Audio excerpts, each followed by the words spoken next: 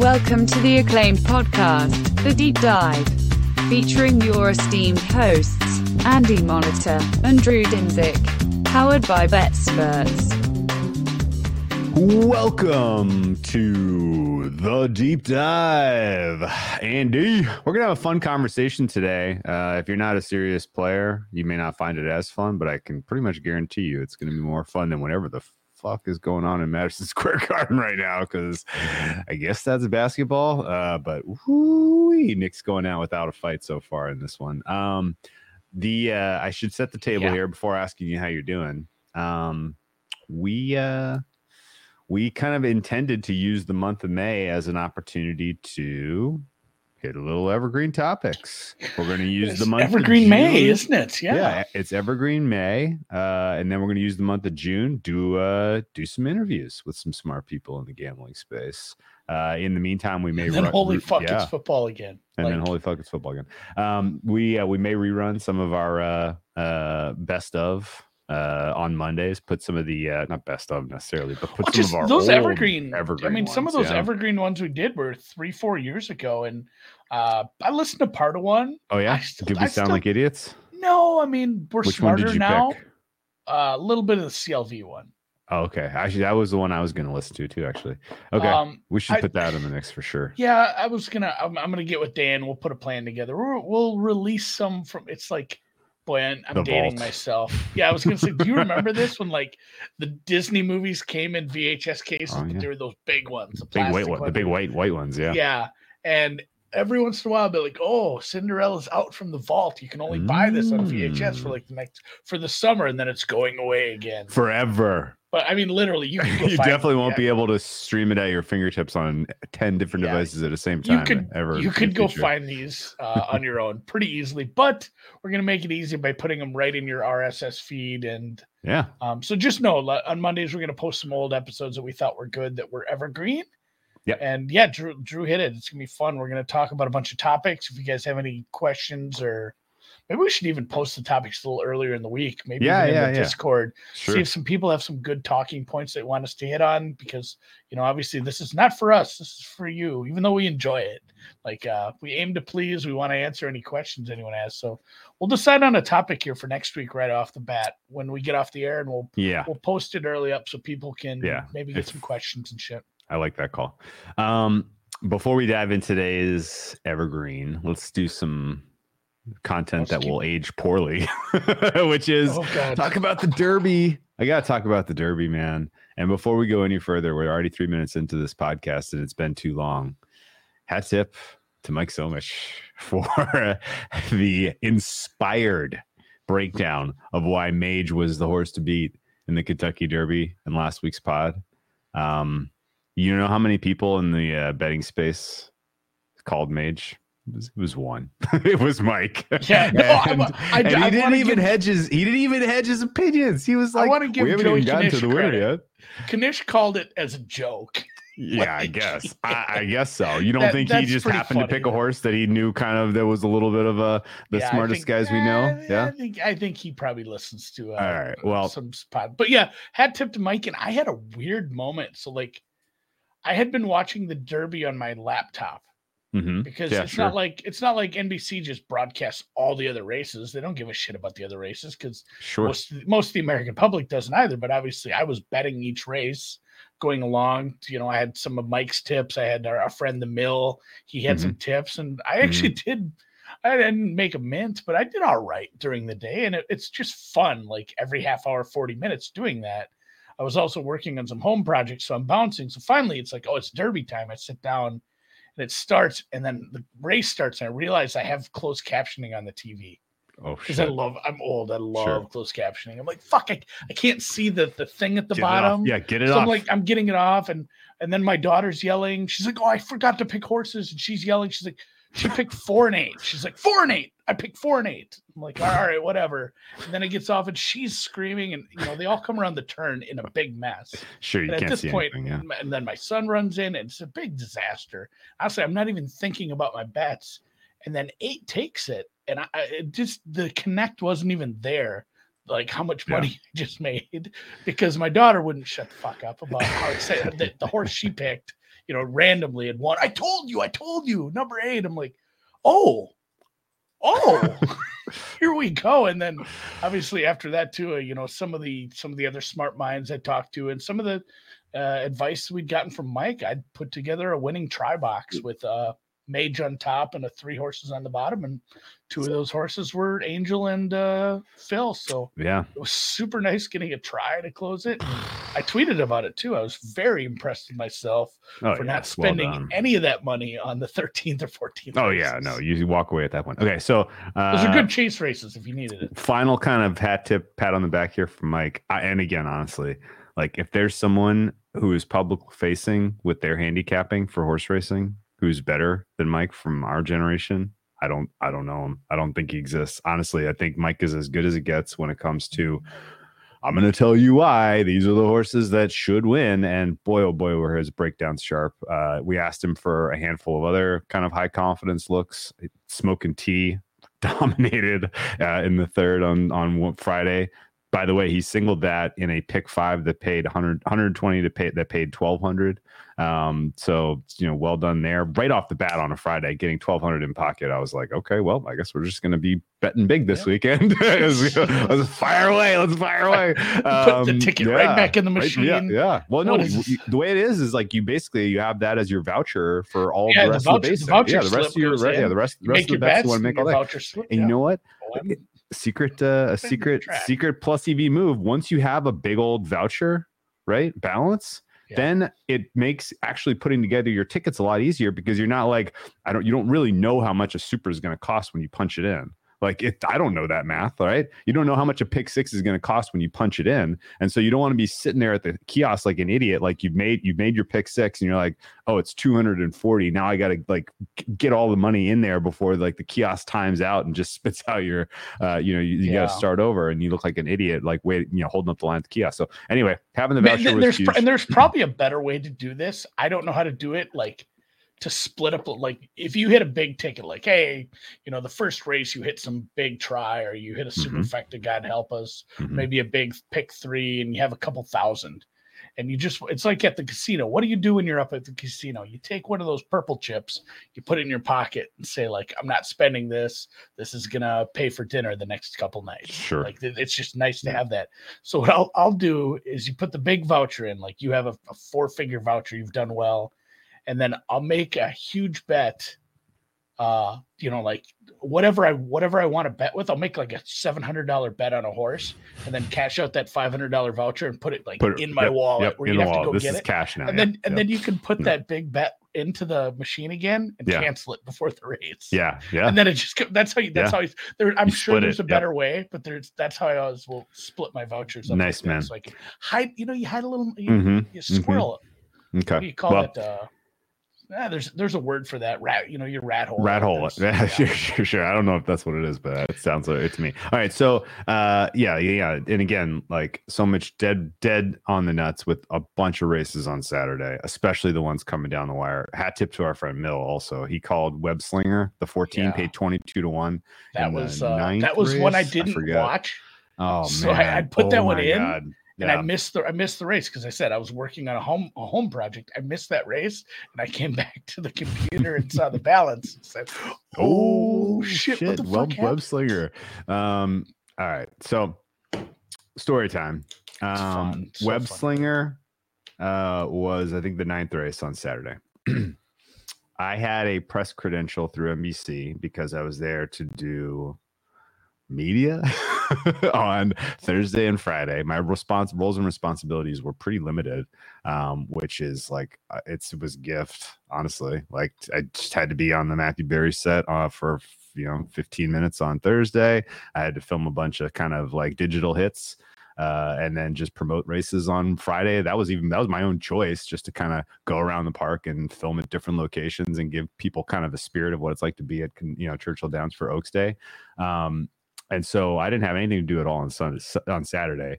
And my favorite place to hang out on the whole track, as I was kind of exploring everything on Friday, was the Homestretch Club, which is like it's a 2-level club, bottom floor, long lines at the bar. It was all you can drink, all you can eat Friday and Saturday. Did you know that at Churchill Downs? With the ticket, it's all you can eat, all you can drink inside the grounds. I did not. I will be there next year. Jesus. So it's like my favorite thing in sports is all the food was terrible. The drinks were excellent. The hospitality was unmatched. But the lines for all of the bars downstairs were hugely long. Everybody, people had reserved seats at the home stretch where you're basically like right up against the rail, right where they're loading the horses, right where they're coming down for the finish line. You can see the finish line pretty well, but not perfectly. And so the home stretch club was the best. Second story of the home stretch club had like a secret bar where there was never a line. And so I was just basically like, well, I'm going to camp out here all day so I can just kind of hit that bar. It had a perfect little spot right at the end of the line where I could watch the races. And so Web Slinger in the ninth comes up, and guy next to me, he's like, you look like, I was talking and giving tips to this giving group. it to a few people. Yeah, I was talking and giving tips to this group of like kind of like teenagerish kids, not teenagers, but like 20 something kids next to me. They were picking my brain about the races, and I was like, my guy loves 14 in this one. He's going off at a huge price, but I think I had like 20 to win. It ended up being like 400 something on Web Slinger. And they were like, okay, well, we'll get 14. And the guy next to me was like, what was that? You like 14? I'm like, yeah, cool. And he looks like he's got like a wise guy look with a little, good, cool hat and cigar and stuff. And I'm like, okay, cool. He's like, yeah, what do you like about Web Slinger? I was like, I don't really know, man. I'm just taking tips and I'm aggregating stuff from everybody else who does know. He's a closer, I guess. So it'll be a fun race. It's on turf. Turf's wide open. And so I'm just shooting the shit with this guy, super nice guy named Mark. And which is funny because Mark is also our friend Mill's first name. So a little synergy there. But anyway, so I get to talk to him. We watch the race. Web Slinger wins 22-1, comes in. Everybody's just going absolutely nuts in that section. And I'm just like an instant legend there for giving Mill's tip to all these people. And one of the guys that's like kind of opposite of don't kill the messenger. Oh yeah. Oh, absolutely. So one of these guys that's sitting next to the guy I was talking to, I'm like, Jesus, that looks a lot like Dustin Pedroia. I'm like, that's like so similar. I'm like, I wonder if Pedroia, like I didn't want to like Google like is Pedroia here, but I was like, I think that's Pedroia. The guy I'm tapping with him was like, are you in this group? Like, is that Pedroia? And he's like, yeah, that's Pedroia. He loves the horse racing. I'm like, oh, that's cool. Slight background. I was a huge Red Sox fan growing up. I've lived and died with the Red Sox that broke the curse. I remember Pedroia's 2013 MVP season like it was yesterday. World Series to cap it off. Porteous juicer. Hey, man. Everybody was. I don't know. I'm just trying to be on Red Sox. I hate so I'm like, dude, this is fucking awesome. I'm like, my dad's going to get a kick out of this. My brother's going to get a kick out of this. This is crazy. I saw Pedroia at the races. He stands up and he starts chatting with me. And I'm like, oh, cool. I'm just going to play it cool. And then like, we're all in a group talking. And he's like, well, yeah, that was a great hit. Who do you like for the Derby? And I'm like, well, Mage, obviously. Because Forte is out and so much twisted arm so hard on the pod. And I was like, well, yeah, definitely Mage. You're going to get a great price. He could be the best horse in the field. We don't know. He's never broken. And they're like, God, you know a lot about this. And so they started picking my brain about like the other horses in the races. And what about the next two? And I'm like, well, the next one's chalk, like Cody's Wish. After that, like Mark, that one's solid. I'm like, we should probably put in like a pick 3. And they're like, what are you talking about? Like, how does that work? And so I'm like describing to Pedroia and this other guy he was also a pro baseball player for the Blue Jays, Mark. And I'm like describing them like what a horizontal is, what a vertical is, like blah, blah, blah. And they're like, oh, that's cool. Like we have like a kiosk in our suite, but we, never figured out how to really use it. And I'm like, oh, so I'll show you how to use it. And so I'm like, nice. Now I don't have to wait in line for the kiosk. I can just go to their suite and just bang, bang, bang, bang, bang. So made friends with these guys. Turns out Jacoby Ellsbury was with them as well, hanging out, watching the races.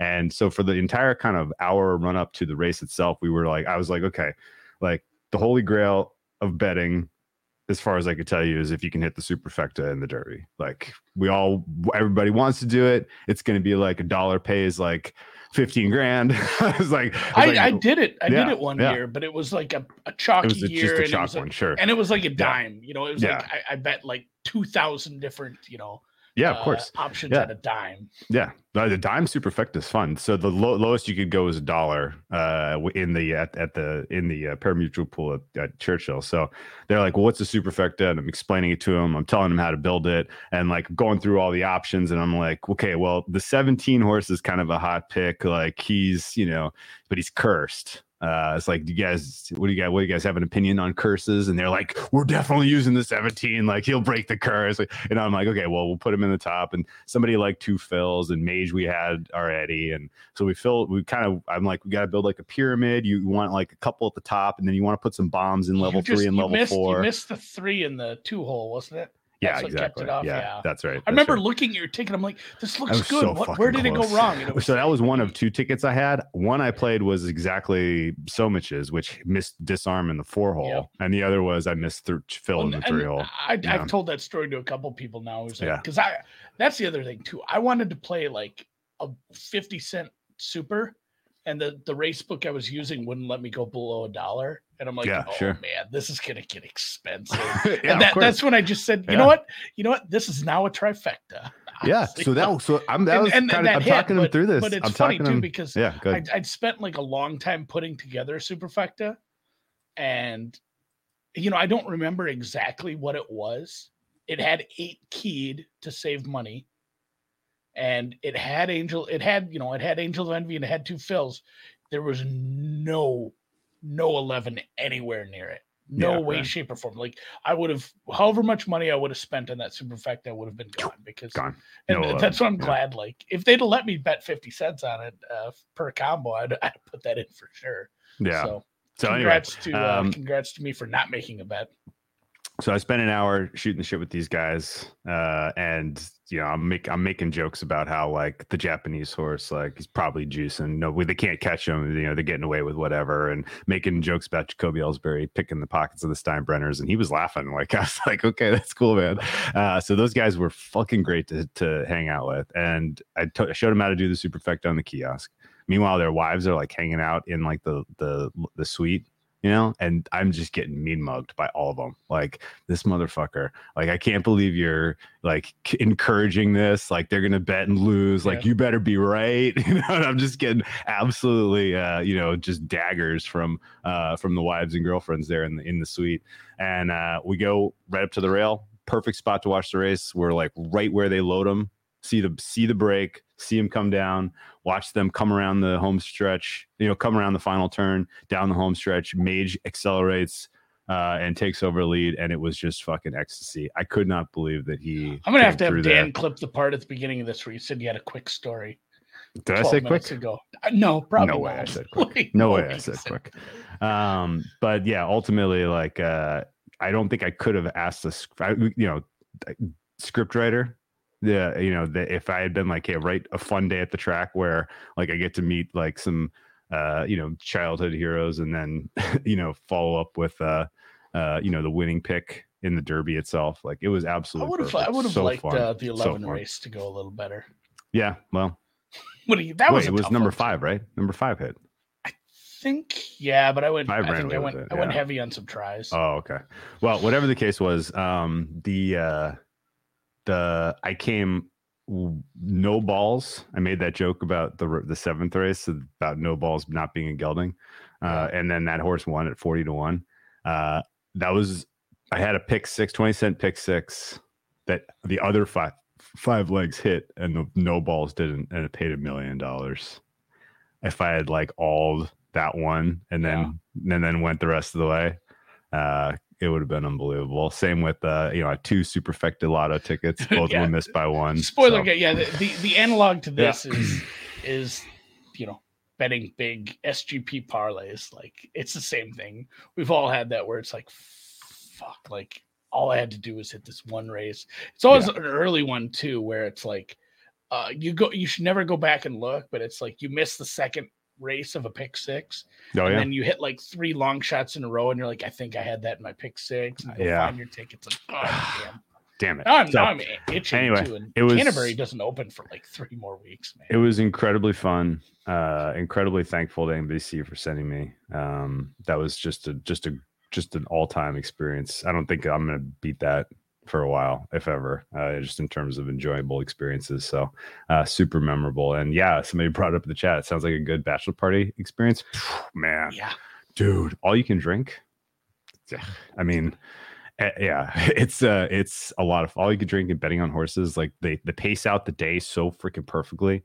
It was really incredible. And Didn't make as much money as I could have, but it didn't matter. It was an all-time experience. So had a very, very, very fun time. Being up at the end of any horse meet is good because it's like, honestly, for us, because we're not horse guys, we don't do all the research. Like, it's like going to the casino where you're going to play cards, or you're going to play slots or something. If you leave up, you've done well because the odds were definitely against you. Oh yeah, no, I went with that. I was like, I'm the best horse players in the world. Like, yeah, I mean, and we've heard this from people. Like, the best horse players in the world wouldn't be profitable if it weren't for the rebates. Like, of course, they need the rebates. Like, you leave any horse meet up, you're good. So the fact that and by horse meat, I don't mean those IKEA meatballs, but like you leave a track up. So yeah, I'll be spoiler alert. I'll be opening day at Canterbury for sure. Yeah, some other some actual quick stories. I met I met Adam Bjorn, a guy that we've competed with in the Calcuttas a couple times. Great guy. He's opening a new book this year, and he's going to be for sure one of the best, if not the best, guest we interview in June. Want to talk to him once his product goes live in the U.S. They're basically bringing Bookmaker to onshore, which is fucking awesome. I cannot believe that they're going to pull this off, but they are. Excited to see how it goes. The Turf Club. Don't spend money on the Turf Club. It's cool. It's like a party scene. They have live music. The food is fine, but the actual getting to see the races is no bueno. It's tough. It's tough there to get a good look at the races. You can't see the paddock either, really. That's the case at a lot of, like, there's baseball stadiums like that where it's like, hey, here's a cool area where you can barely see the field, but it costs a lot. Yeah, I'm the fourth. You're not there to watch the game. The fourth level is the stakes level, and it's like a dining room that's like super uppity. Same with Millionaires Row, super uppity. Like, and everybody just kind of walks out when it's time for the race, and they stay. They stand on the rail, and you're 4 levels up. And yes, you can see everything. The view's amazing, but the vibe is very, very different there. It's a lot more stuffy and a lot less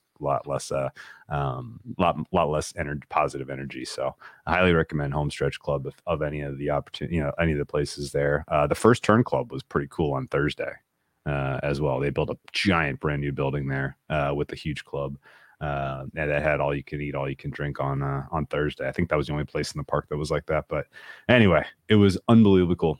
Kentucky Derby, we can put it in the books. We'll be betting Mage to win the Preakness. And then once we see the field for the Belmont, probably going to go against him. Yeah, we're like 10 days from the Preakness. Yeah. We'll get into that a little. Or we'll at least there'll at least be a tweet storm about that. Yeah, Patrick is correct. Aaron Rodgers was at the Turf Club. Chris Pine at the Turf Club. Chris Pine was way, way smaller than you would have ever believed. Remember that other guy spit on him, and it was a really big thing on Twitter? Yeah, I do remember that. I don't follow the celebrity news that close, but that was really important that day. Josh Allen was about. Josh Allen is smaller than you would have guessed. I would thought he was every athlete is smaller. Than you think, except when you meet offensive linemen. Yeah, the MVPs though, in terms of fun hang and very cool guys, were Pedroia and Ellsbury though. Those guys were awesome.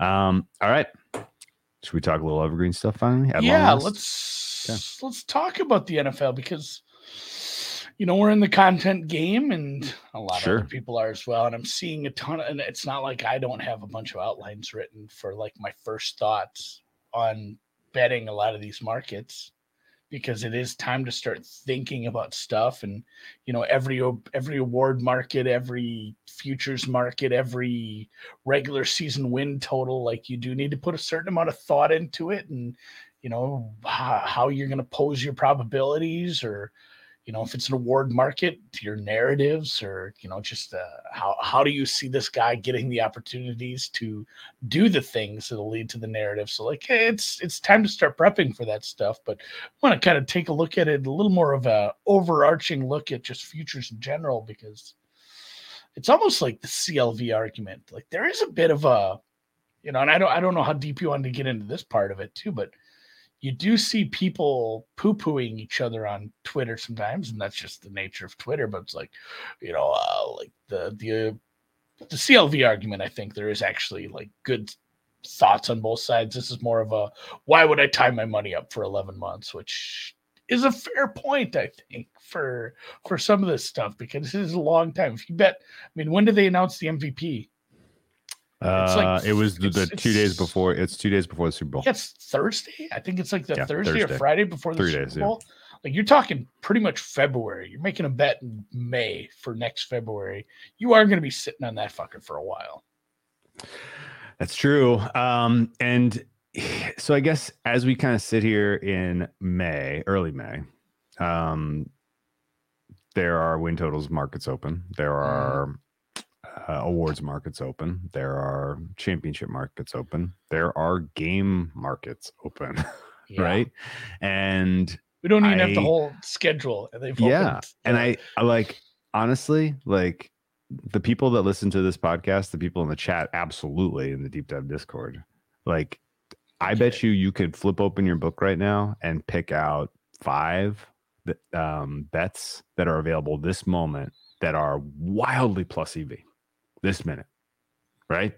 And what I mean by plus EV is price will shorten between now and when that market is resolved.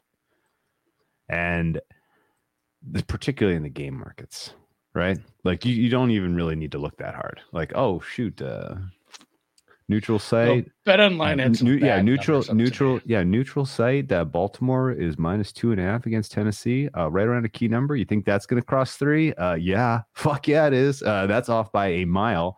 And so I think you could realistically. What's that? Is it 6? Should be. Oh, I was wondering if it already moved to 6. That would have been pretty funny. But yeah, no, I mean, like you can look at markets now and capture EV if you choose to, but it comes with a cost, and that is the time value of money. And I think there is a case like it's the same conversation we have when anybody asks a question about hedging. There isn't like, we're not going to give you the answer here. There isn't like, this is exactly what you should do with future betting. Oh, of course not. No, we're going to talk about our own personal strategies. Here are the 10 rules that you should set for, I think it does come down to everything. Like if you're, if you value your bankroll, or like, let's say you're the kind of guy who hits, let's say you're betting baseball, props, and you have an edge. It might not be a huge edge, but you're going to make money all summer. Like, let's say you're going to invest $2,000, $3,000, $5,000 into NFL futures, and you do that now. That's a chunk of your bankroll that's missing in case you have a downswing over baseball, or if let's say you're betting, and we'll go lower because it's props and maybe you can't get a lot down. Maybe you're betting 100, max is 250. Yeah, like it's harder to scale that up a little if a big chunk of your bankroll is tied up. And I don't know exactly how you do it. I don't have like a set number. But I know for every season, and a lot of these are not my bets I've originated. Obviously, I'm not originating hockey futures. I'm not originating baseball futures. But I know people who are, that I trust, that I bet stuff that they give out or they talk about year after year. And I just know, like, at this point, I need to have this amount of money to bet hockey futures because those are going to sit there until freaking May or, April, roughly. Same thing with baseball. I have a bunch of money tied up in baseball right now. And you just know, like, that chunk of your bankroll is set aside for that. I do a hard partition like that. And I guess it's always been fine for me because I know, like, I still have, the bankroll for this. And I'm, the thing too is when you get into this Rec Plus, or like anybody who's like got into this and as a hobby, and then has started to, maybe you are networking with the Deep Dive DGens, or just have figured some stuff out on your own. And you've gone from a guy who, had to put money in your account every week, to a guy who had to put money in your account every month, to a guy who's, over the last year, you won some money, and you've made it. You're now Rec Plus. You're a winning better over a long term on whatever edge you found. Like it's hard because you have this. I think that's the biggest thing is, like, let's say $10,000 bankroll. You had a nice year. You turned it into 15,000. Sure. It's like, do you have a $15,000 bankroll? Or do you have a $10,000 bankroll and a new grill, and a new nice set of irons, and a vacation? Yeah. It's like, what are you, how are you treating that money? Like, are you taking that out and buying yourself a green egg and a new set of irons? And what are you doing with that cash? And that's where it comes down to, like, this is kind of your decision how you treat this. But if you do want to get into this, I think if you're able to do that and say this amount of my bankroll is for futures, I mean, every year we see, like you said, These are numbers that maybe they aren't going to win, but they're going to get shorter. And what do they allow you to do when you get in season? It was a lot easy for me to put a shitload of money on Patrick Mahomes at 2-1, sitting on some of the other bets I had on for MVP. It does allow you to really overextend yourself later in the season. You bet it does. When something like that comes up, for sure. Yeah. If you have Sirianni Coach of the Year that's going to pay you 5 figures and you get information that Jalen Hurts' shoulder is fucked, it makes it that much easier to bet your 10% of your bankroll on Cowboys. Okay. So, or just single games, like shoot for middles, bet on the, bet on the Saints, bet on the Cowboys. Saints, bet on the Cowboys, bet on the Saints. Okay. So I think that's all fair. And I mean, like, we haven't even talked about like the idea of letting your bankroll sit in your account. Like, if the halving happens with Bitcoin in March, April, like, you could have cost yourself a lot of money by locking up US dollar futures in May compared to what the value of that same bankroll would be if you just let it sit in your Bitcoin wallet all summer. So, there's definitely a lot of considerations about, what else could this money be doing for me in the meantime? You bring up a great point. Like, should I be spending it? What is my goal of even doing this? Like, I mean, I'm not going to try. I'm not realistically in this to make money to buy an island. Like, that's a joke. You're never going to make enough money to doing this to buy an island unless you're, I don't know, Tony Bloom. It's a small island in North Dakota. Yeah, I mean, maybe you get to the point where you're buying a soccer team or something, because we know that a lot of people that have done that through betting. But that's even. Well, and that's you raised a good point too. Is like, what is that money doing for you? And I brought up the example of, hey, you're a sharpish kind of guy who's found some edges in baseball prop betting or low level soccer betting, and it's something that you're good at. You found an edge. You enjoy doing it. It's a hobby a little bit. But you enjoy the grind, you enjoy the research. It brings you joy to not only be right and win, but you enjoy the process of it. So, and that's not nothing. Let's say there's a bet on a player to win Rookie of the Year, MVP, something like that. A regular, let's go price only rather than a regular season win total that could move a half game, because I think that's a different conversation. But let's say you want to put $100 in a guy at 50-1. You think this should be 20-1, and you think probably after minicamp. I have one of those for you, by the way. After minicamp, it might be 30-1. Well, let's take a look at the limits on some of those bets right now. Like, what if you can take that money instead and grind it and double it over the course of baseball, and then just bet it later on. Like, of course, that's if that's your prerogative, for sure, just keep that money in your bankroll, grind it through whatever you're doing over the summer, and you lose a little value, but you also have more money to maybe bet a larger stake, especially when limits go up on stuff like that.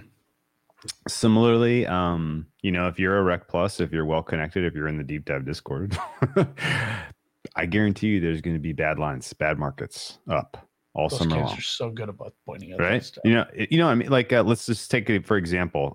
If you've locked up as much as you intended, if you put 50% of your bankroll to work by the time you get to 4th of July, betting game of the years, betting season win totals, betting what you name it, awards, and then somebody dinks you and says, "Hey, the WNBA All-Star Game total just opened up 40 points too high." Right? Like, that's to say, let's say, just to use an example, just to use an example, and you're like, 40? Okay, well, today's the kind of day that I'm mad that 50% of my bankroll is locked up in win totals and awards and game of the years. Like, fuck. Like, you want to put that to work in the bad, in just the wrong prices that come along as you crunch your way through the summer, grinding for fun. It's you say you handicap tennis, like, man, I want to make sure I have a decent amount of stake to get down on Djokovic at Wimbledon, Iga at the French Open. I mean, like, I think realistically, there's certain times you want to put that money to work for you all summer long. So you got to be kind of cognizant of that, I think. And so I've gotten to the point now where if I'm making a bet in May and it's the NFL, then it better pay big. Like, I'm not interested in nibbling around the margins this time of year, or even I think I really don't care. Yeah, there's two ways to look at that too. It either has to be this number is, because I'm the same way. It's just like I think this is the best. I think this is just a wrong number. I think this is going to greatly change once we have a lot more information about this player, this team, whatever. Sure. Or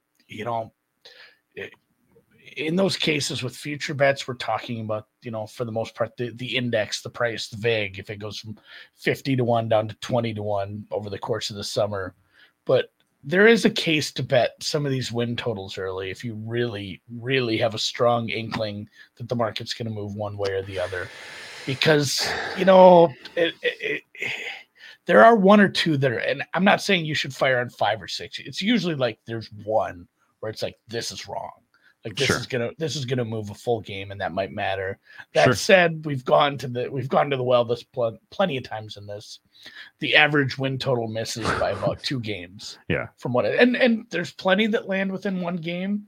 Every year there's one that's like, if you bet it then you'd have lost. You bet it now you'd have won. Like there's gonna be one of those, and so I would say out of anything, like the hierarchy of what's available, and let's just stick to NFL, like awards, long futures, like long shot bombs is what I'd be betting right now. I have stayed away from regular season win total stuff this early for the most part. I'm willing to give up a little bit of value on some of the prices just to get a lot more information. And I've been fine with that. Like, a couple years ago, I bet the Cowboys over 9.5 wins. Yeah. The day after the Super Bowl, that closed like 10. Pretty juicy. It was like 10 minus 150 it closed, maybe even 10.5. Sure. And then everybody got hurt. They won like 7 games or some shit. Yeah. Sometimes the best bet in the world is just gonna, and then also that's the worst one to look at in your account. It's like, I bet this in February. The Cowboys are dead. This is thing, and the Jags division winner. If you think that thing is gonna stretch out to minus 200 once we find out a little more about the plans, like. It's not saying it's not a bad investment. Yeah, I mean it's a plus EV bet, but it's not for me. Sorry. Like you have to lock down. You have to lock down a big old chunk. Yeah, you have to lock down a big old chunk, and you're not getting a huge swing to the good. So I don't really care. I really don't. The other reason I will bet something this early. Yeah. The only other reason I will bet something this early is just because I'm jonesing to bet on something. Oh, sure. That's different. Like I made a futures bet last week just because. Yeah, if you're donking on a couple here and there just because you're like, yeah, I like this is fun, get the juices going. That I don't really care, but I mean that's fine. But for me at least, like I'm not going to sit down and make win total numbers and be like, can you believe this is off by 1.5 wins? This is the best bet I'm going to make all year. No, it's not. Don't even know the full roster or the schedule. It's really not worth it. And honestly, like. That's the other thing that's kind of funny is like you do content about NFL all summer long. Like that's the easiest thing in the world. Like because you get the sense like, well, the Jags was a great example. Like first thing that people were asking as the Super Bowl's over and then the markets go up for the next year. What do you like? And I'm like, well, Jags to win the South. I mean, the other 3 teams are going to be starting rookie quarterbacks. So Jags parlayed with whatever. Yeah, Jags was. I mean, and I do think that probably will close minus 200, maybe minus 250. We'll see. But again, like knowing that it's going to go from minus 120 to minus 250. I'm still not going to do it because it's just you have to lock up way too much liquidity for way too long, and there's still downside variance that can sting you with that stuff. So, for those reasons, the only bets that I really looked at when it comes to I look at the win total numbers. Surely, kind of make for sure go through. It's interesting. Yeah, I think that's an over, that's an under, that's a pass, that's an over, that's an under, that's a pass. Kind of go through that exercise for sure, just to kind of get a sense of where the market is now. Check in on where your opinion was, in June, July, see what's changed, how much it's moved. Did it move in the direction? Was your intuition right? Like, what inspired the moves? Like, holy shit, this moved a game. What was they didn't sign anyone, they didn't cut anyone. Like, why in the world would that happen? Like, kind of going through that exercise is valuable. But I'm not really locking up capital. I think the same goes for the awards markets. Sure. And the futures markets, whether it be the division, the conference, the Super Bowl, obviously there's a pretty linear relationship between that and win totals. And obviously the win totals of the people that are in your division, but it's probably good to sit and just look at the rookie of the year odds, the coach of the year odds, and just kind of think about it a little. Keep your, keep it on your mind as far as, it's the same thing we said. And I hate to bring up the draft because it's not like the draft did well this year. Just the teams that had the right picks didn't have any leaks and fucking sucked. We'll be right back there next year trying to figure it out. But it's the same thing I said about the draft is like, when something does leak, you need to know what the market's like. You need to have it just at kind of in the front of your brain, like knowing the market sentiment right now about like, who are the favorites in this market, who's which teams are getting steam, like you said, understanding what news has been pushing certain teams up one way or the other. Yeah, I agree with that. I would also say that my process, at least now in May, for the longer, try to catch some longer shots. I'll pull up all the award markets and AFC, NFC, Super Bowl market. And if there's anything above 30-1 that I think is going to meaningfully shorten for any reason, I'll fire that now. No doubt about it. Like you really don't need much of a good reason not to bet those now, just because limits are what they are, right? If you're gonna click into to win 5K type of bets at a bookmaker or a bet online, like you're not really allocating a ton of capital if the price is 50-1. You're not. Is your big price one Matthew Judon? No, that's interesting. But I don't think that's one I looked at for defensive player of the year. Okay, because I hate to get into the market stuff because like you look at the top of the board, Watt, Parsons, Garrett, Bosa, Crosby. There's some big names, but like Matthew Judon puts up numbers. He was like 50. Like that's kind of the example. It's like, man, is this a guy that halfway through the season is kind of in the handful of top players all of a sudden because of some sort of narratives, and like, yeah, I can kind of see it with Judon. Sure. Let me see what my number is on the one that I like, so I can tell you for sure. Which market was it? And let me guess. It was. Let me see if it moved. Oh man. Which market was it? It's already moved a lot, apologies. What market was it? Comeback player of the year. I mean, was it just Damar Hamlin? No. I think comeback player of the year. So basically, why I gravitated to that market to bet now. The Bills conducted their offseason like they're not going to play Hamlin meaningful minutes. Like I get the sense that what's going to happen is he'll get some ceremonial 1 to 5 snaps. Horse you got to play against. Yeah, he's going to get some ceremonial snaps. People will scream and cheer, but I don't think that the Bills have the stomach to put him out there for a full campaign. And I think by the time we get to the end of the season, it's going to be pretty much forgotten. So I think he's a bet against in the comeback player of the year market, and I think those prices are wrong. And I didn't mind looking at just because the media hype built in already around how good he was to start his career. Like it's hard maybe to win it so early, but Breece Hall's number is probably a little long. Okay, because he was very good. I'll just jump right to nobody's guessing it in the chat. You're off on Breece Hall, I think. Just because there's so many mouths to feed. There are, but fuck, like, I think he's gonna feast with a good quarterback. Okay, he's like a pass catcher. I'm very curious. Please don't say Baker or something weird. Something weird. Sam Darnold was 50-1, and the major disconnect between Sam Darnold 50-1 for comeback player of the year and the Niners being effectively co-favorites for the NFC. I can't square that. You can't square it. That's why I didn't even look at it. He's like third favorite. Now he is, yeah. Now he is. Sorry, guys. He was 50-1 less than 48 hours ago. That checks out. Just because my worry is like he just doesn't play the whole year. Well, it's possible, sure, but at the same time, like one of these two is wrong.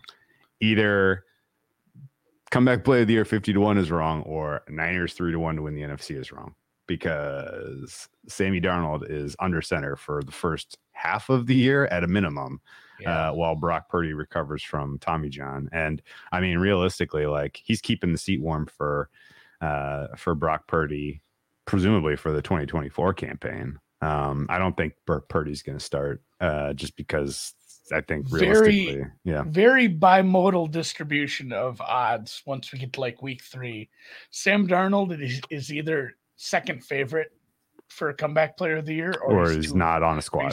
200 to 1. Or something. He's not on a team. One of the two. He's not on a team. It's just full on. Do you remember that third week of him in Carolina? Like the first couple weeks, we were excited about it. Like, hey, this is all right against bad teams. And then it's like, oh no, the wheels fell off. Which, do you remember who his coach was? I was just gonna say we're going to a situation where we're able to take a guy drafted in the 7th round and essentially take him, and he was able to lead a team to the NFC title game. And they might have won that game if they had a quarterback at the end of it. Yeah, I mean, they've said that. So yeah. Honestly, I don't hate the look. And a couple people, like we said, you can find it at DK. You can find it at 365. Okay. I don't need to get into a detailed handicap here, other than to tell you that if he clicks with Shanahan, and by all accounts, like people like what they've seen from him so far in a Niners uniform. The general vibe in the Bay is very, Sam Darnold can hold this thing down. I mean, honestly, just them putting out that they were looking for suitors for Trey Lance should tell you something. That they're going into the season with, this is Sam Darnold's season. The fact that last year Geno Smith had his reclamation campaign result in a comeback play of the year award, I think there's now kind of a little bit of a mental model for people who are voting this award. Like, what do we do with this again? Oh yeah, we vote for some quarterback. What's going to be funny is like Darnold's going to push to like plus 150. And then Trey Lance is going to come back and have the same, we're going to have 2 comeback player of the year narratives on the same team. I don't have inside information on this, but my spidey sense is telling me that Trey Lance is not long for that squad. Lance, it's either he comes back in like week 9, or it feels like it's, once you get towards. You're talking about Purdy, right? I thought, excuse me, Purdy. Like, what's Purdy's timeline? Purdy's timeline realistically is like November, December, as far as I can tell you. Okay. It was complicated getting that TJ fixed. I think realistically it's going to be December. And honestly, at that point, can you really take the ball out of Sam Darnold's hands if he's like 11-2 and sitting in the 1 seed for the NFC? You can't, can you? Probably, because it probably wasn't his doing. Well, no, but like they stuck with Purdy, who was 7-0 or whatever. Like they didn't even try to bring Jimmy G back into the picture to play in the playoffs. They were like, we're gonna go to war with Purdy. He's our guy. And honestly, like with Christian McCaffrey and Deebo Samuel and Trent Williams anchoring an offensive line, like that offense is going to be probably fine. This is probably the best situation that Sam Darnold's ever been in. And Kyle Shanahan, he has to be so excited. Oh yeah, of course. Like who's the real winner? He literally can look at what Geno Smith did last year and be like, holy shit, I can do this. And honestly, if the Niners love Brock Purdy and this is keeping the seat warm for him, like they can let Sam Darnold walk after this year and get some kind of awesome comp, probably, if he goes and signs a deal somewhere else, or they keep him around as like the longtime backup for Purdy. Who the hell knows? Whatever the case is, 50-1 did not jive at all with the current prices for San Francisco to win the NFC, in my opinion. So I grabbed as much as I could at 50-1, and now it's 10-1 at Bet Online. And I think if you want to look for other shops that have a big old number, then I would say go for it. Shanny just wins Coach of the Year, Patrick. That was my first kind of. That was the first bet I made this year. Well, it wasn't my first bet I made this year, but that was my first kind of instinct when I kind of thought through like who's starting. is it really going to be Darnold? Like, holy shit, if they actually do this, then Shaney's a shoo-in for coach of the year. And then I'm like, you know what? He did it with Brock Purdy last year and Jimmy G, and they didn't, they still found another way to not give it to him. We didn't have a history on Purdy. It was just like, and I know he was Mr. Irrelevant, but people right away said, well, I mean, Tom Brady was drafted late and we just don't know. And people don't know. People don't make the quarterback evaluation process is so difficult. Sometimes guys fall and they're good. We've seen, obviously Tom Brady, probably the best of all time. He's 6th round pick. Like this sort of shit happens where I think there is a pretty good narrative around like, hey, Sam Darnold sucks shit. Yeah. Like this guy was terrible. There's the meme. He went to he's been multiple places and hasn't been good. Yeah. And that the handicap, and I don't mean handicap in the way that we usually use it, but like the handicap against that's holding Shanahan Coach of the Year back is the fact that the regular season win total will be high. The expectations are high. They're favorites doing that's what holds it back. But if he's able to do it, the narrative is like, oh my God, he fixed a terrible quarterback. And they're like you said, 11-1. He should be in the conversation because he was last year. You know what the other problem though is, Andy? What? He's 16-1 to win Coach of the Year. There's still 30s if you hunt. Are there? Okay. Well, 50. I'll take Sam Darnold in 30 to 60. I'll take 50 or 60 on Sam Darnold over Coach of the Year, Shanny, even up to 30, honestly. Have 15 books for a reason, guys. Because it's one thing where it's like, oh, I got -3 plus 100 rather than everybody else is paying -120 for it, plus 100 or even money, however you want to say it. Yeah, that's nice, but man, in the awards markets, the prices are all over the fucking place. Surely. All right. So we just said it's 10-1 on Bet Online and 60 in some legals. Yeah. So the long way around this entire conversation we're having about the Niners is if you see a potential misprice in the market, and you're like, what do we do with this? Like, and we could be wrong. Like the Niners 3-1 to win the NFC could be the bust. Right, like ultimately they're changing D coordinators. There's turnover on that roster.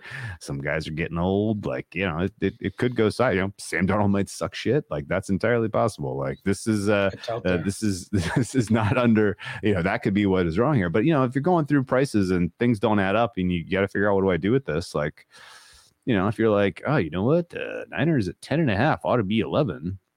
You know what, Sam Darnold at 50-1 ought to be 10. Like. Give me the latter. Absolutely. Every single time.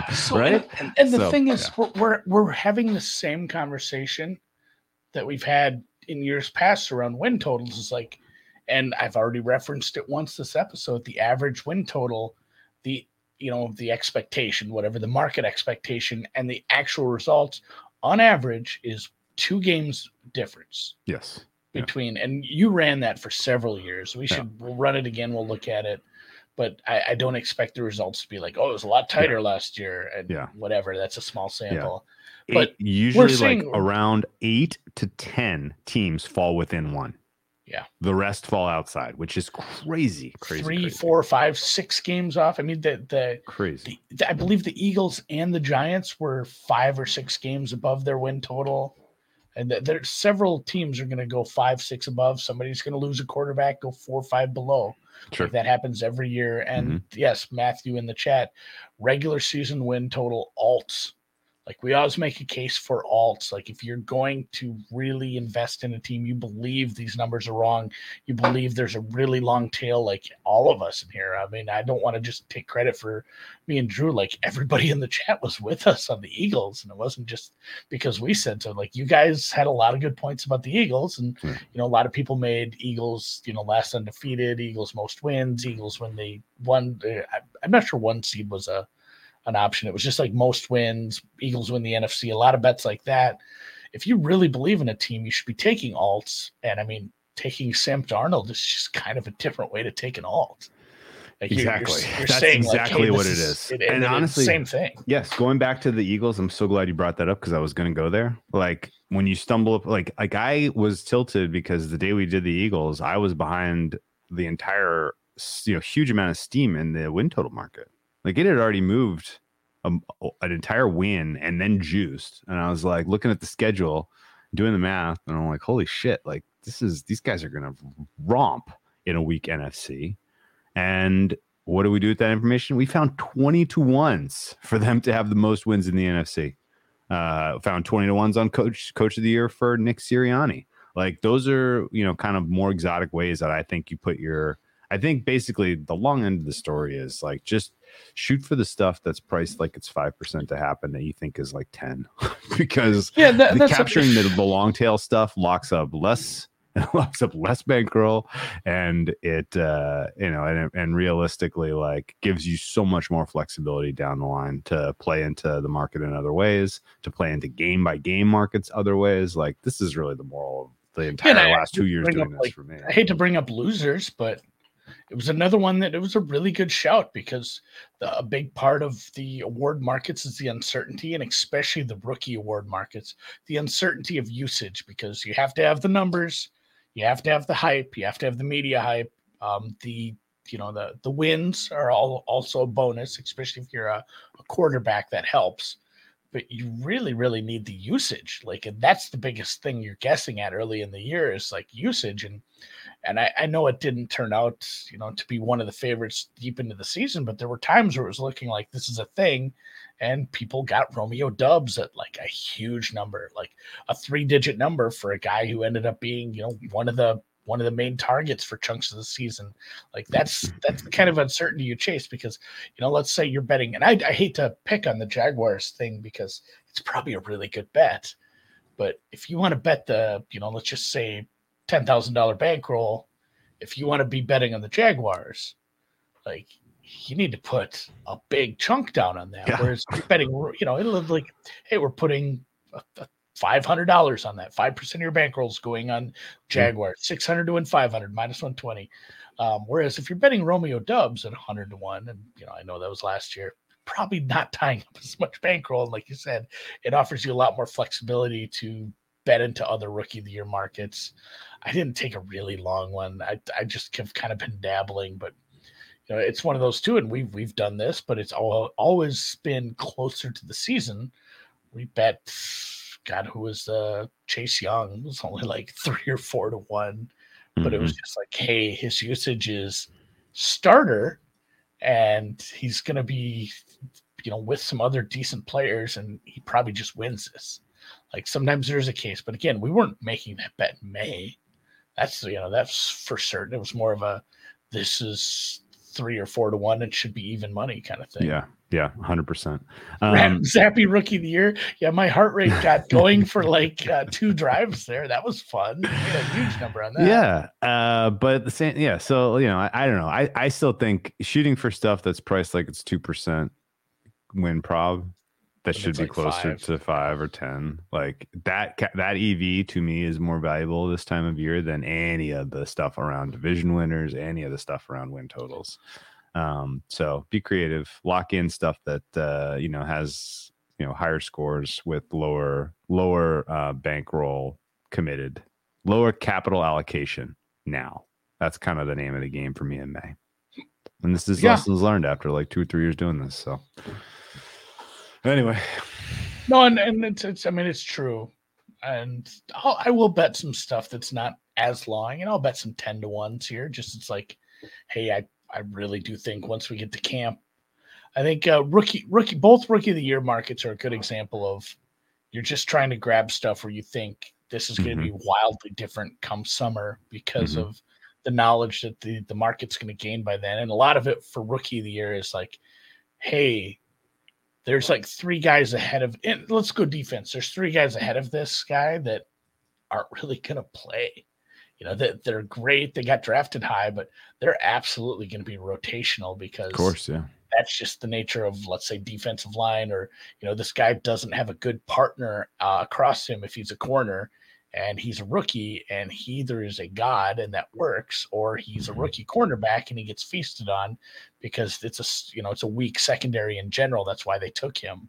Yeah. Like the Sauce Gardner thing is an outlier. That does not happen that often. And maybe I'm dead wrong, and we'll go back to I don't think you. No, I don't think. I think everything evolves, though. I think we have seen defensive backs. There was Woolen, Stingley. Like we've seen defensive backs get acclimated quicker more recently, but I think, again, it depends on the situation. It depends on the usage, and they have to be able to put up some stats. So looking at that for both offensive and rookie and defensive rookie of the years, it's just a fun exercise too. That's no doubt. Honestly, like we talked about, it's a hobby. You enjoy the grind. Like that's the funnest part of this whole thing is just looking into that. Well, let me propose you another question then. So we talked about, or I made some pretty declarative statements of Jags AFC South. I think closes in the -200 range. Parlay minus 250, right? Yeah. Well, you can. Yeah, that's actually not crazy. You could definitely put your. You can definitely and secret to, and if I spoil this for people, I sincerely apologize. I do not think that the people that matter listen to this podcast, so I will say it out loud. Wow. What? It's hurtful to the listeners. No. I'm saying the people that could spoil this. Okay. If you want to bet on Sam Darnold, comeback player of the year at FanDuel, for instance, and they're like, okay, we'll write you $200 on that to win 10,000 or whatever. And you're like, I really wanted to write, like, I really wanted to bet 500 on that to win, $25,000, right? If you parlay it with high likelihood legs, like, your limit goes up. The limit goes up. Every leg you pick a boxing match that's like minus 6,600. Yes. And suddenly like, I can bet 100 on this. You parlay it with that boxing match and it goes up. Now I can bet 189. Yes. You know how much trouble I'm going to be in if Connor McDavid doesn't win the Hart. I'm going to be in a lot of trouble.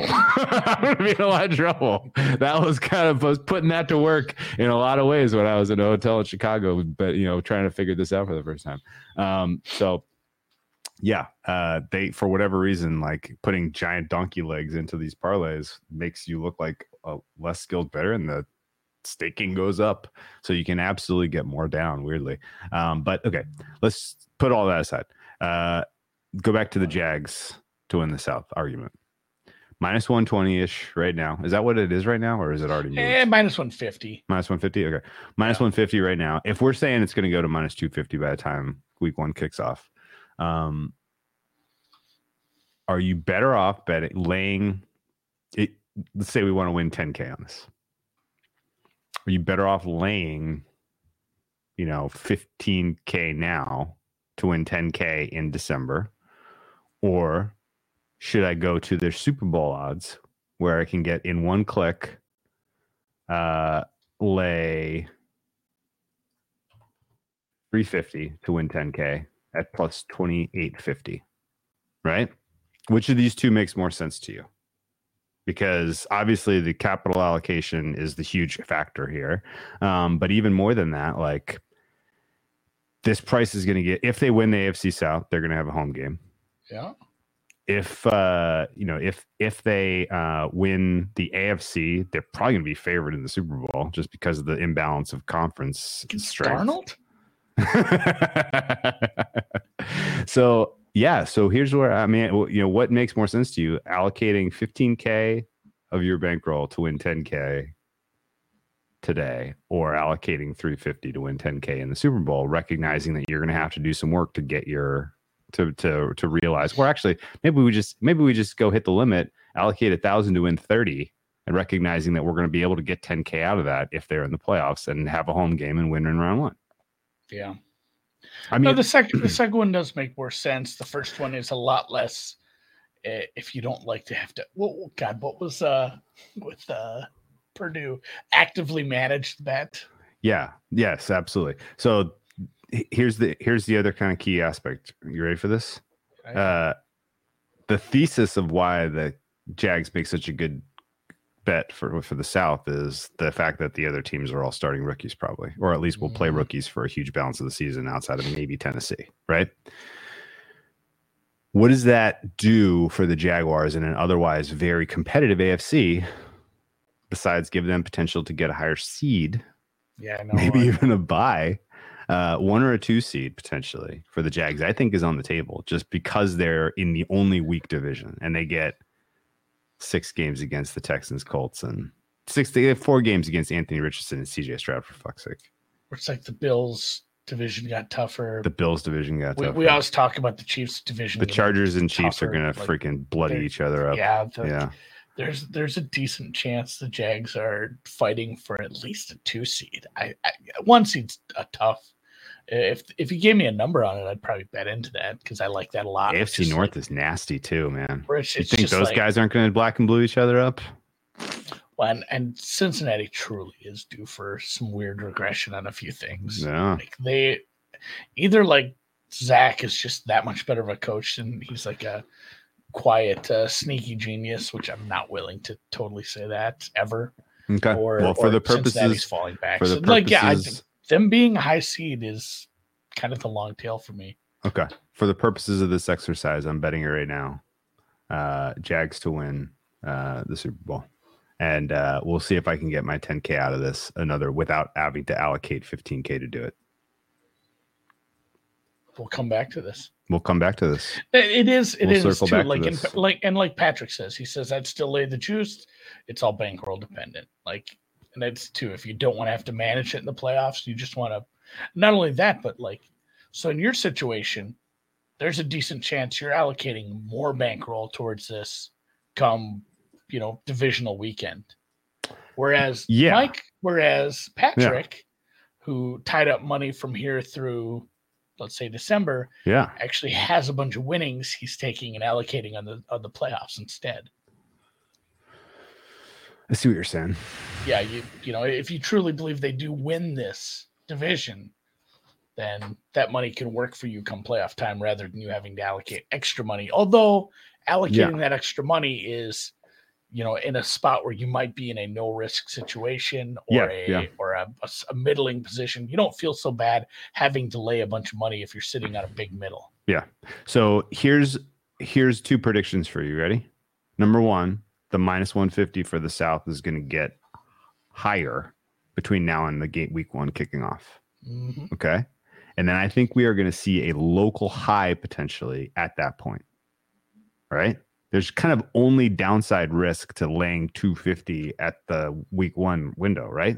Yeah. Like they could start slow. They could lose week 1. We don't know what the schedule is, but they could lose week 1 to the Titans or something. And then all of a sudden you're like, oh, well, there's now -150 back. We didn't get anything out of that. Like I think realistically, smaller allocation, less risk involved now. The value that you can re-enter that AFC South at a better price potentially during the season if there's any downside at all, and you still want it, right? We did and truthfully, we did get one good piece of news. One of their toughest matchups will be a neutral site rather than neutral site where they have a travel advantage. They'll have been acclimated for a week. That's absolutely that's non-trivial. Shit, man. I didn't even think of that. It was kind of a big deal for the Jags. Like, that's a when huge I saw deal. that, I'm like, oh, who are they playing in their second game? Like, oh, that's nice. That's really nice. Yeah. To conclude, there's no wrong way or right way. Like, I think the point we're trying to push is just like think about what's right for you. Yeah, of course, for sure. That's the answer. Like these assholes on Twitter, and there's some people that really get up in their ivory towers and want to tell you how to do stuff. Like unless it's the math, there's no right way or wrong way. Like do you try to get smarter, and then it's the same thing you should do every week when you're making bets and you lose, because you will lose bets every week if you bet enough. Yeah. Is doing your autopsy on what went wrong. Even if you made a bet and you won it and you got a horrible number, like evaluating your market entry, you should always be being, be retrospective, be introspective about all this stuff you're doing. And the same thing, like Drew, without even, kind of coming to the same point, has already said it. Like you've said this multiple times, Drew. You said over the years, I've come to these conclusions, and what's right for you is, and you've learned from it, and you've become better at allocating your bankroll on stuff like this because of lessons you've learned. There was one other wrinkle I wanted to bring up. Okay. And this is halfway hypothetical, but I think it's a good way to make this point. You ready? Even beyond just taking a stand on a team being, and let's say this works both ways, but I'm going to use my example of, I think this team is going to be better than the market thinks this minute. right? There are better ways to capitalize for certain teams depending on the velocity at which the market reacts to the results as they come in.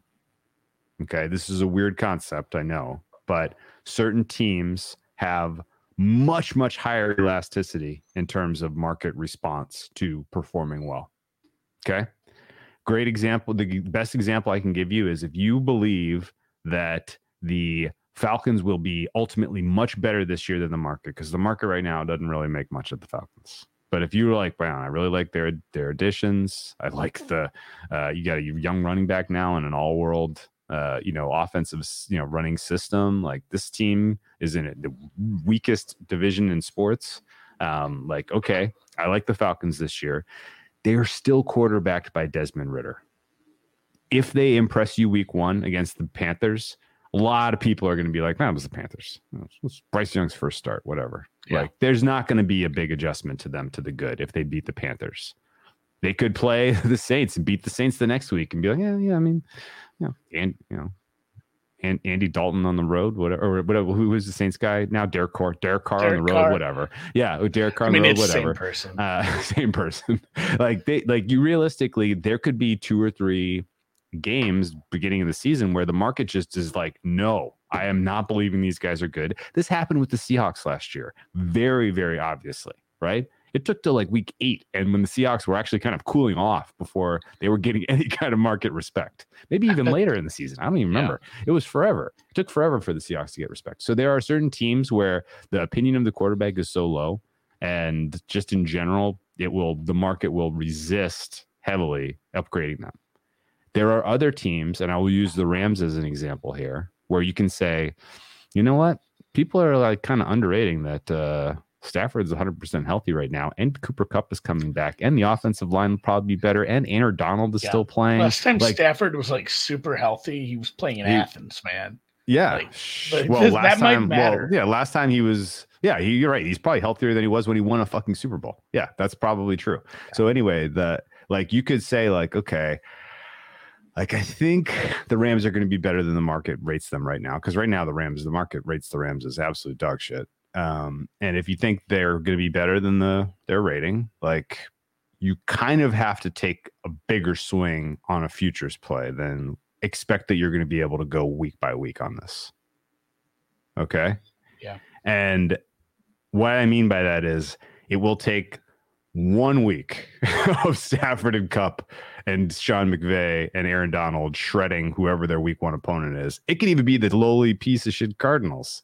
It will take 1 week for people to be like, oh yeah, that's the Super Bowl Rams. They need to be, they shouldn't be a -4. They should be a +2. That's another comeback. Yeah. That's going to be annoying because I don't think he wins it, but that's one that's been eating at me for comeback player of the year. It's like, Kupp's going to get some steam in this market because he's going to have some good games, and it's going to be annoying with all the other tickets you'll have in that one for sure. Yeah. No, I mean, you're right. Everyone's going to be quick to be, because they have the anchoring of, oh, this team won a Super Bowl. Oh, Kupp was offensive player of the year. Oh shit. They were just broken last year, and we're back. Yeah. We're back, baby. Stafford was what did Stafford close MVP? 10-12-1, something like that last year.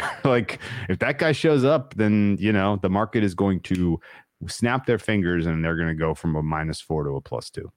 Mm-hmm. Now I personally I'm not super afraid of the Rams picking my pocket in any of the awards markets this year, because I still need to see Stafford play a full season healthy as opposed to just starting a season healthy.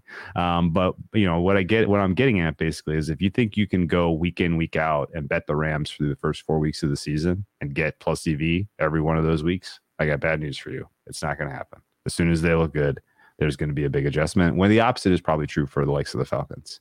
Does that make sense? So, in addition to kind of coming up with a thesis, I think just like what you said, understanding how the market reacts to different types of teams, where there is and the Seahawks are such a good example. We haven't had that good of an example for many years. Been a while. But it's been a while. Because what was our anchoring point with that team? Hey, and I've said this about 2 quarterbacks now. Geno Smith sucks shit. Not only that, it's not just hey, this is his 3rd year and he's been he's been in the league for a while. We've seen him get multiple chances. He's never been good. this is a mirage. We're seeing, this team isn't that good. It's been a team that's been a little backwards on analytics. It's been a team that's wanting to run a little too much, even, if it doesn't have the right running backs. It's a team that maybe misuses their offense, and the defense was bad last year. And then it's like, oh, okay, like, what was it? 7? It was like week 7 or 8 before the market's like, shit, they nailed the draft, and Geno kind of gets it here with Waldron. And like things are kind of clicking. Like this is actually a team that is above average at this point. And it took so long. Whereas like you said, if there's a team that underperformed last year due to injuries, and I think maybe the Niners are a good example of that last year, where it's like the year before and the year before that, they had so many injuries that kind of held them back. But once they got going, it's like, oh, Debo's a stud. And they have Bosa, and like we have all these other players. What we have a good secondary, and if they're healthy, it's like the market's like, Pied Piper. Like we're fully willing to follow this team into war right now. Like they win 2 games in a row, that's it. We're good. The best example for the other way around last year, I think, was actually probably Philadelphia, because they were a buzzy team. Well, I mean, they were buzzy by like June. They were a buzzy team all summer, right? And they ultimately win comfortably, but didn't cover against the Lions. And then they had their prove it game in primetime on Monday night against the Vikings. They were 2.5-point favorites at home. They destroyed the Vikings, even though the final margin was only 24-7. I mean, the game was over at halftime. They beat them to death. And then by week 3, they opened up as 6-point favorites on the road in division. So that adjustment between week 2 and week 3 was probably one of the most volatile. Price went up, and then it never came back down. Right, that went one way, and then you basically never really got a plus EV bet on the You never really got a plus EV bet on the Eagles again all year, from what I can tell.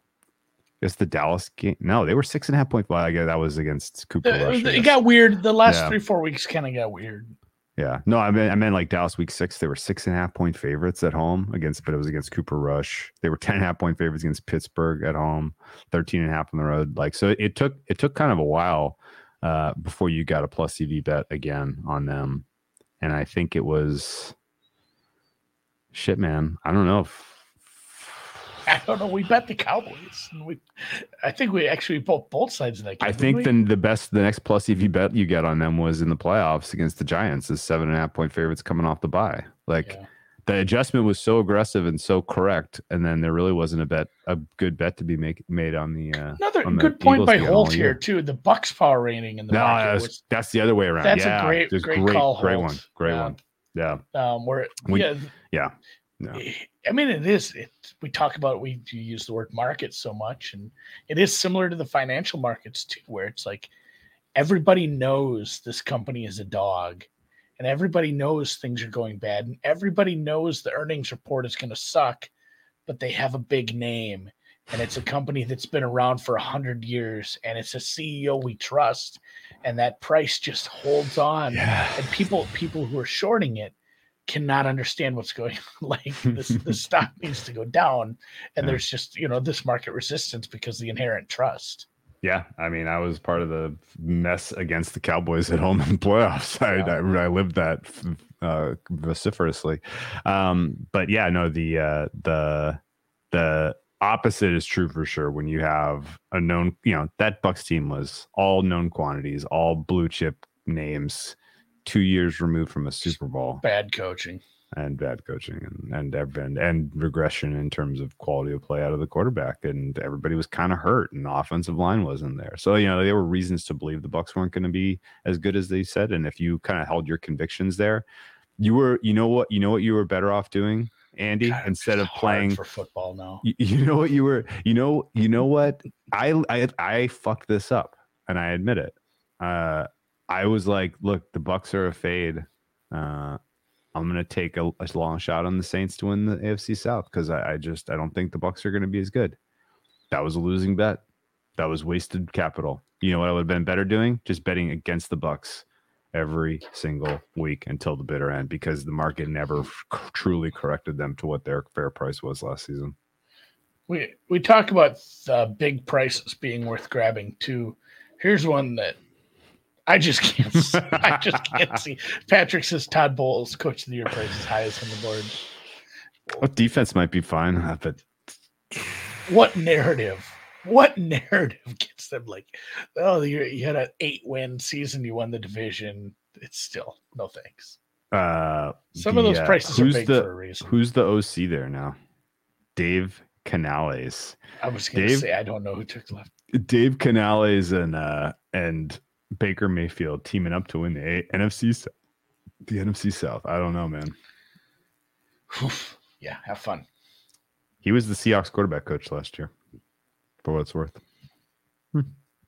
So yeah, there are some teams where people expect them to be bad, or there's buzz that they're going to be bad, and if they suck early, the adjustment down will be aggressive, and you won't be able to bet them under. You won't be able to bet against them consistently, and then the opposite is true, where you have a team where there's a pretty aggressive, heavily defended anchor point on them being good, and if they suck, then you could just go at them every week. You want to guess what the against the spread record was for the Buccaneers last year? Oh gosh, 7-10. 4-13. I was gonna say 4, and I'm like, oh, that's too far, Andy. They covered week 1 against Dallas, and in a game where Dak Prescott got hurt. They covered week 2 against the New Orleans Saints, and I think Andy Dalton, and then they covered 2 games the remainder of the season. Patrick's got the kid juju too. The kid's favorite team has always been the Falcons. Oh, good. It's never worked for Kelly. Like his kid's favorite team is the Penguins. I'm just the end of every podcast is just dog on Kelly. Just strays. Just Kelly catching strays. Just to make sure he's listening. Like a tradition like his like kid many likes others. Penguins and better than liking the Maple Leafs. I mean, well, they're winning. They're are they? Well, I mean it's now it's 2-0. I think they probably get this one done. Okay. Panthers a little choke at home, trying to close the door. Nerve-wracking times for thing. I would have liked Miami to play a little better tonight. Okay. All right, man. Yeah, if there's any other questions, I have figured out how to put Discord on my telephone. Yes. So like tag me. I think I have it where it'll just like pop up if you tag me. If you have something, if you listen to this late, you didn't get it in live like some of the guys did, and you had a good point you wanted to talk about, ping me because I'm just gonna be watching golf for the rest of the week, man. I love it, man. Who's your horse in the Byron Nelson? Don't love it this week. I took some numbers before the Spieth withdrawal, so I got decent numbers. But like Matt Kuchar, like I'm not excited about anything. I'm mostly matchups and top 20s. Top 20s are kind of my jam now. I've enjoyed that. I'm about ready to call it round 2 of the NBA playoffs, and I'm way in the weeds right now with tennis. This is like we're coming around the final turn, Andy. Clay season is winding into the home stretch. A French Open is going to be awesome. I cannot wait. Yeah.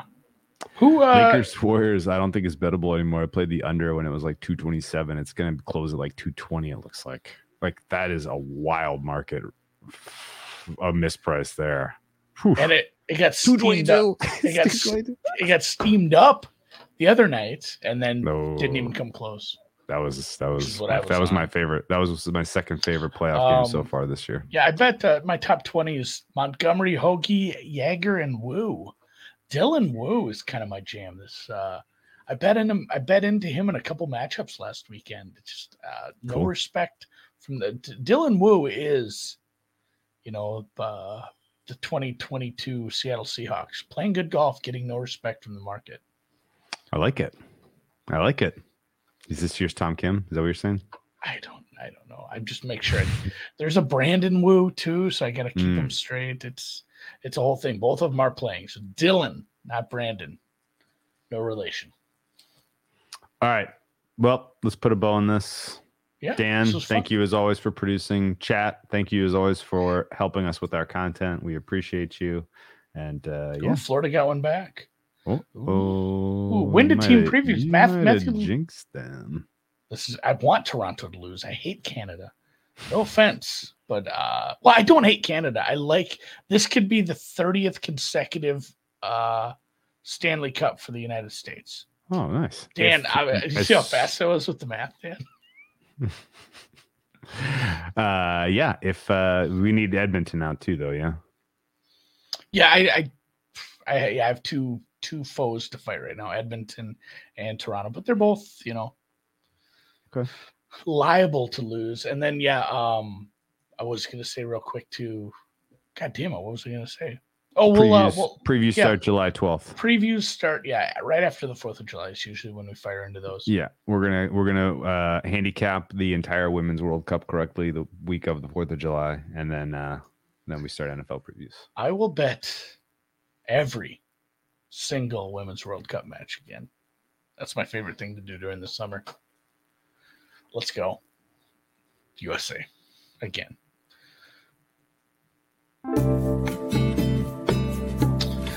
That's something. I wonder if Circa has the futures up for Women's World Cup, because they have that market, USA versus Canada, which country will have the winning team for the Stanley Cup. I parlay that with the girls. That is fun.